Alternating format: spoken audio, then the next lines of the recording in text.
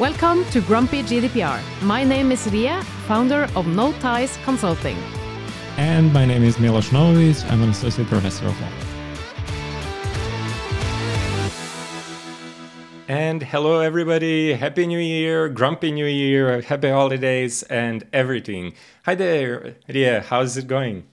Happy New Year, everyone! Oh my gosh, it's so good to be back. I feel we haven't been grumpy for way too long. Yeah, well, I mean, everybody is a bit grumpy during the holidays. I feel maybe it might be just me, but I think that, it's been ages since we've done this. I really missed our podcast. Yeah, me too. Yeah, so your year is off to a good start? It is. It's fantastic. I had a speaking gig yesterday. Oh. So jumping straight into it. And I loved it because it was the private and public sector, mostly the public sector with municipalities and even the DPA, Datatilsynet, was there. And it was the organization coordinating all of the municipalities in Norway, KS for the Norwegians, who organized this workshop. And it's all about education and children and privacy, information security, and also making sure that, the WCAG for making sure that, all the colors match and all of that good stuff. But that's lovely. It's so nice to start off here with teaching. And just to talk to people and just to have that kind of interactions. And I think it's amazing to actually connect with people that way and to share some knowledge. That sounds amazing. So many passionate people in one room. Everybody is concerned about children's privacy, which is super important, right? So very, very nice to be there. Absolutely. And I mean, it's so easy to get caught up in so many different things when talking about privacy, but there are vulnerable groups and obviously children, elderly, I would say also anybody, employees, students they fall squarely within that group. So yesterday I did the first round of teaching for this year, done with the exams, starting with teaching. And actually the course on commercial contracts has been moved from the second year to the first year. And at some point I just realized, my God, they come straight out of high school. You tend to forget stuff like that. So education and sharing of knowledge important, and something that we should definitely discuss today, because there is a story behind that. And I think it might finally be the time to tell people the story of how you and I met. Yay! Finally! Yes. It's, we have mentioned it here and there, and now I think it's time to reveal the big secret. No, it's not a big secret, but... It is time to reveal the big secret. We have been kind of teasing with trailers almost, I want to say. So it's actually a very interesting thing, because during Corona times, it was rather difficult to teach. And obviously we've had quite a few discussions around that, both at BI, where I work, and all the universities were kind of caught a bit off guard.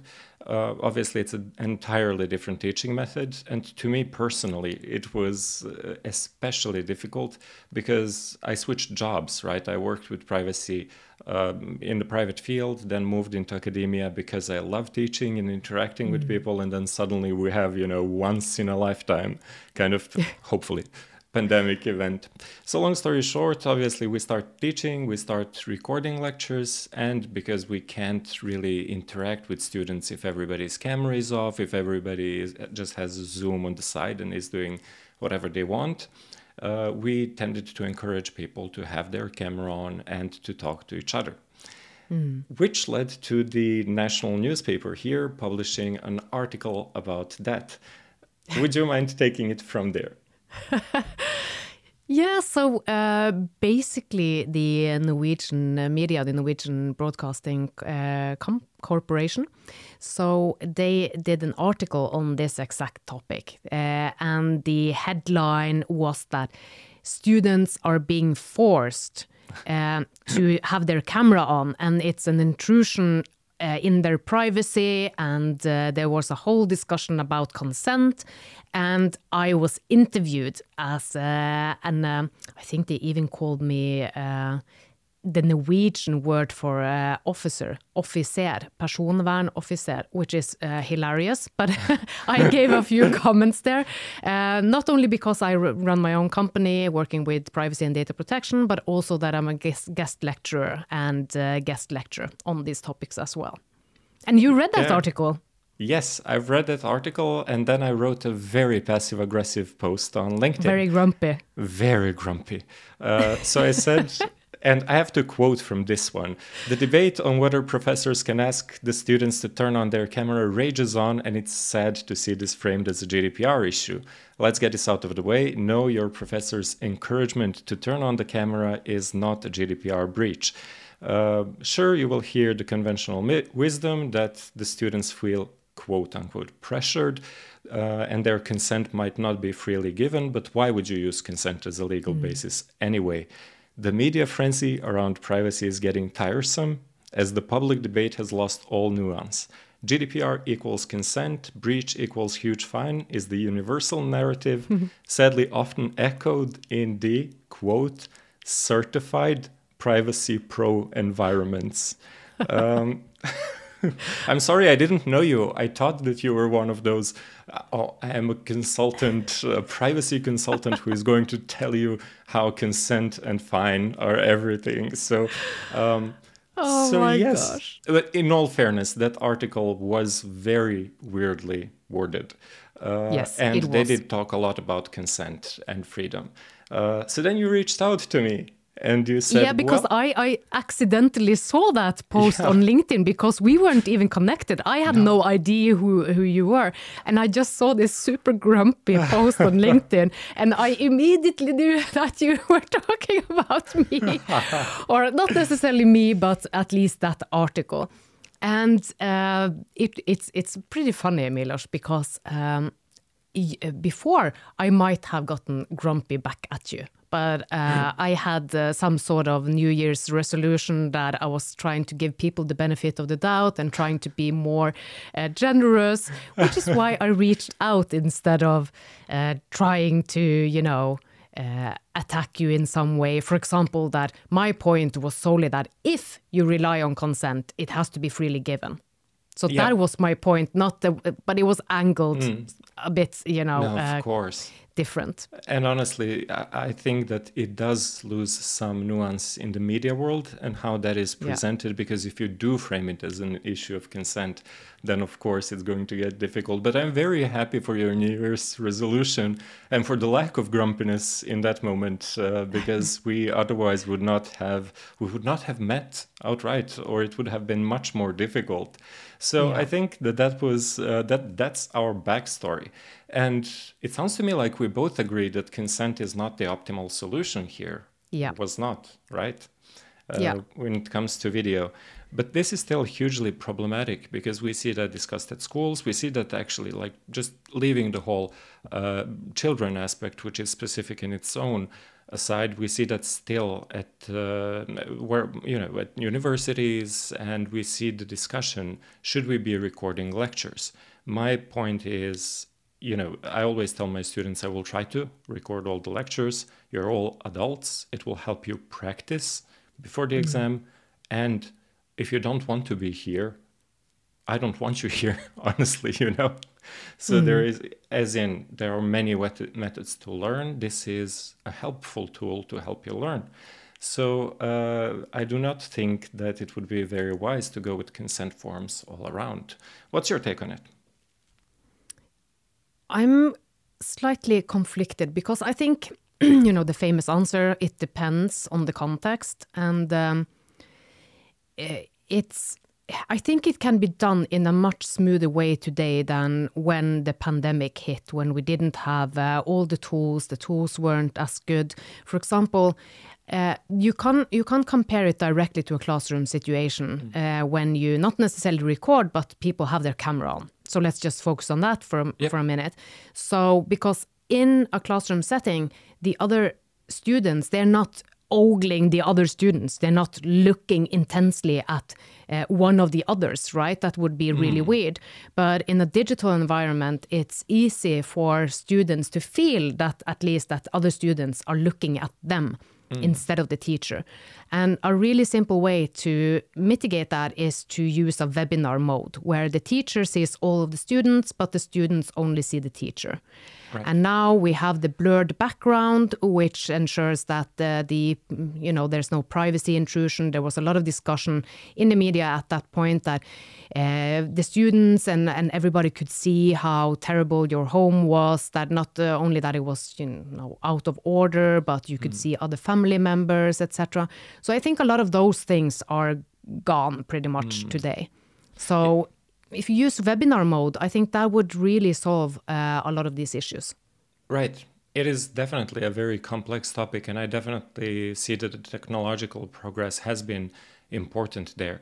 At the same time, it was also very important that the students could see each other in smaller groups, because I think that 90% of my teaching ends up being kind of case-based, because it would be ridiculous to stand there and talk for 2 hours about this is what consent is, without kind of giving them small cases and allowing them to actually interact with each other. So we would have like breakout rooms and things like that. So I think it's there is a balance to be struck there. Definitely. And I think in general, I think there is nothing inherently problematic about encouraging people to interact in certain ways. Now, the problem is the tools with which we interact. We often don't have access to them. Even the best and best equipped universities can't really find something that fits each course. There are different interaction methods. And honestly, there are so many platforms which offer great functionality that even I sometimes get tempted to just say, you know what, there is this quiz platform, here is a code, just join it. It's fun, it's interactive, it's playful, it gives you feedback immediately. So there is also this temptation to resort to third-party tools. Yeah, and I am well familiar with that because my last job before I started my own business was to implement a new learning management system at a university college for 10,000 students and about 500 employees. So it was a huge undertaking. And one of the things that was so clear when we did our information meetings, when we started and kicked off the project, was that a lot of the teachers had so many great ideas to exciting new and cool tools and app that they wanted to use. And even once a person stood up and was really super grumpy because I had said that, no, you are not getting any of the new tools to play with before we have actually launched the core platform itself. All of the integrations and everything would have to wait. And they were really enraged because they wanted to use this new cool tool. But one part was like the project management of it and ensuring that the core platform got implemented properly. But the other aspect, of course, is privacy and data protection, the security. You have to do your due diligence. You can't just plug and play any random cool new app that you want to use, regardless of you thinking that it's super necessary for your teaching. No, definitely. Honestly, as I've said, from my personal level, I think we're going to get into this in another episode, but I definitely see the temptation to jump in and just say, this has to be used, like this is so useful to me when teaching. But LMS, learning management systems, kind of, let's just explain to people, like basically this is where you interact with students, these are the forums, this is where you upload presentations for them, where you follow up their progress, and there can be a ton of analytics there. So that is one of the aspects to consider. And I think that that is another issue which has been quite heavily discussed. Is this something that we actually want in place? To me, it is hugely useful to be able to see, if I upload a presentation, how many students have actually downloaded that presentation and opened it, for example, because then I know, okay, these are the topics which nobody has read about, so I can be grumpy about that in class and say, I will start lecturing again, and this is a threat, unless you actually go through these materials.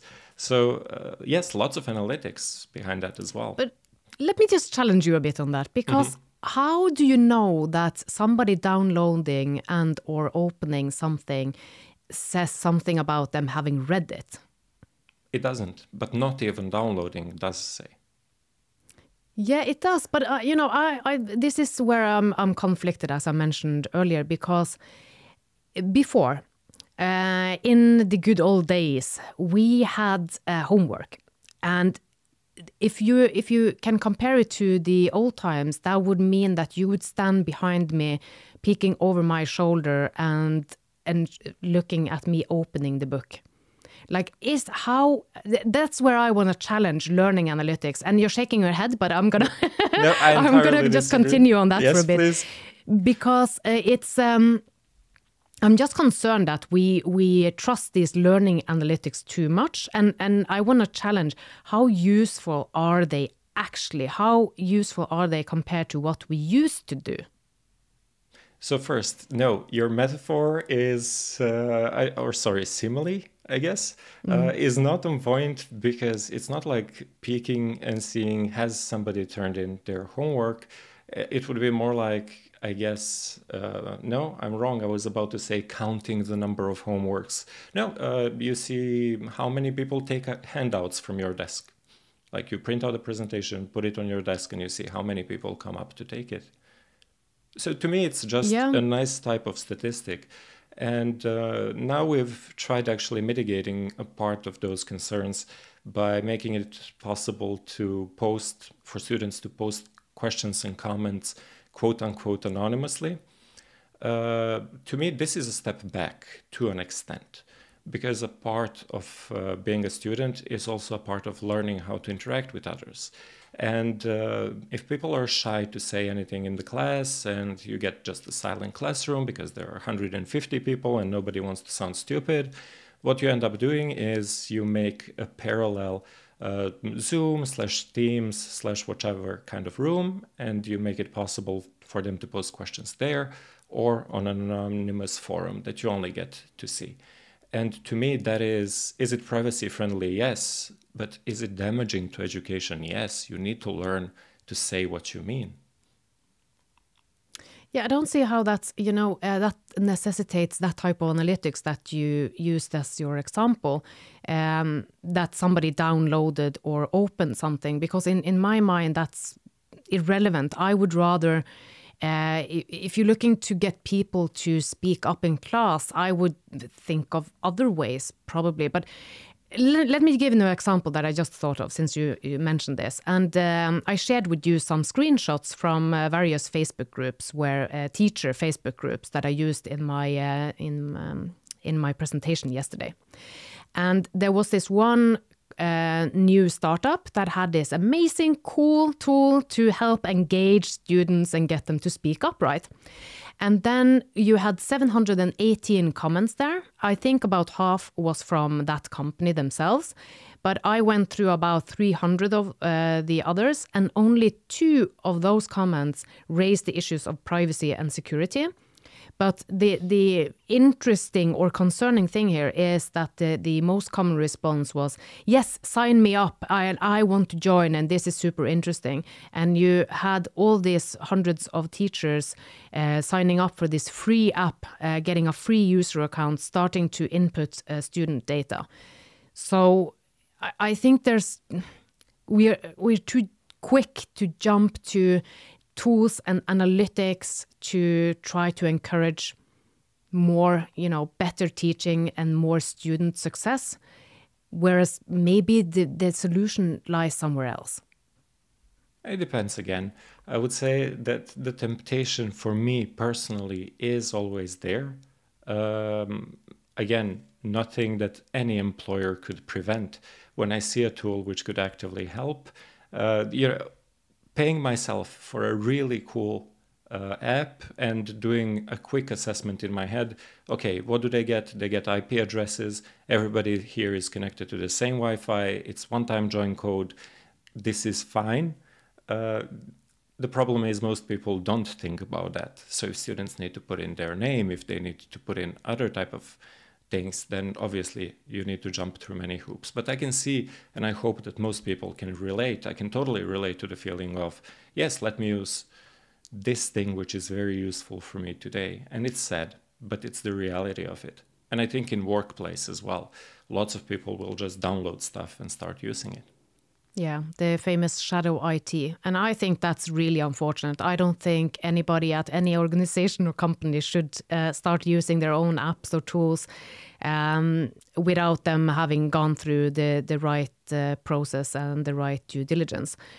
But going back to this learning analytics, so one thing is to see like how many people downloaded and did they open or not. But what do you think about other types of analytics? For example, monitoring how students, their progress, for example, or let me read actually something that I found from one major LMS vendor. They say that without face-to-face interaction, it can be difficult to know if students are engaged and on track to achieve targeted academic outcomes. This platform delivers analytics and reporting that let you understand their activity, interactions, and a whole lot more. And then the best one, track how your students are engaging with assignments, videos, third-party apps, and more. And this is where I thought like, okay, how is this different from standing behind them and peeking over their shoulders? Because we didn't used to do that. And is our success with student learning significantly better today because we are looking at their every move? Well, honestly, I'm still going to argue yes here. It depends on how invasive those analytics are. But at the end of the day, I think if I post a video, it is important to me to see which parts of the video the students skipped over, for example, so that I can make a better one next year, or to see which content they engage with the most, or to see how often they post and interact with each other in small groups. Do we need to change the size of the groups in the future? So there are analytics and then there are analytics, right? It boils down to, is this actually useful in a particular situation? And the problem would be, I think, that there is lots of data which is probably never used and that there is little training as to how to properly, how to use it outright. Because there are many features I've never heard about, which are super useful. But I don't know what's your take? Yeah, so I have one example that I actually played in my presentation yesterday. And the person who said this was actually in the room. That's Finn Myrstad, who we know from the Consumer Council, our dear friend. And his example when he presented this last year on this topic was that a father came to him one day and said that his 15-year-old daughter was really, really stressed out. And he was like, what's going on? What's going on? And she said, well, I have this video that I have to watch as part of my homework, but I don't understand it and I don't want to see it more times because the teacher will think I'm stupid.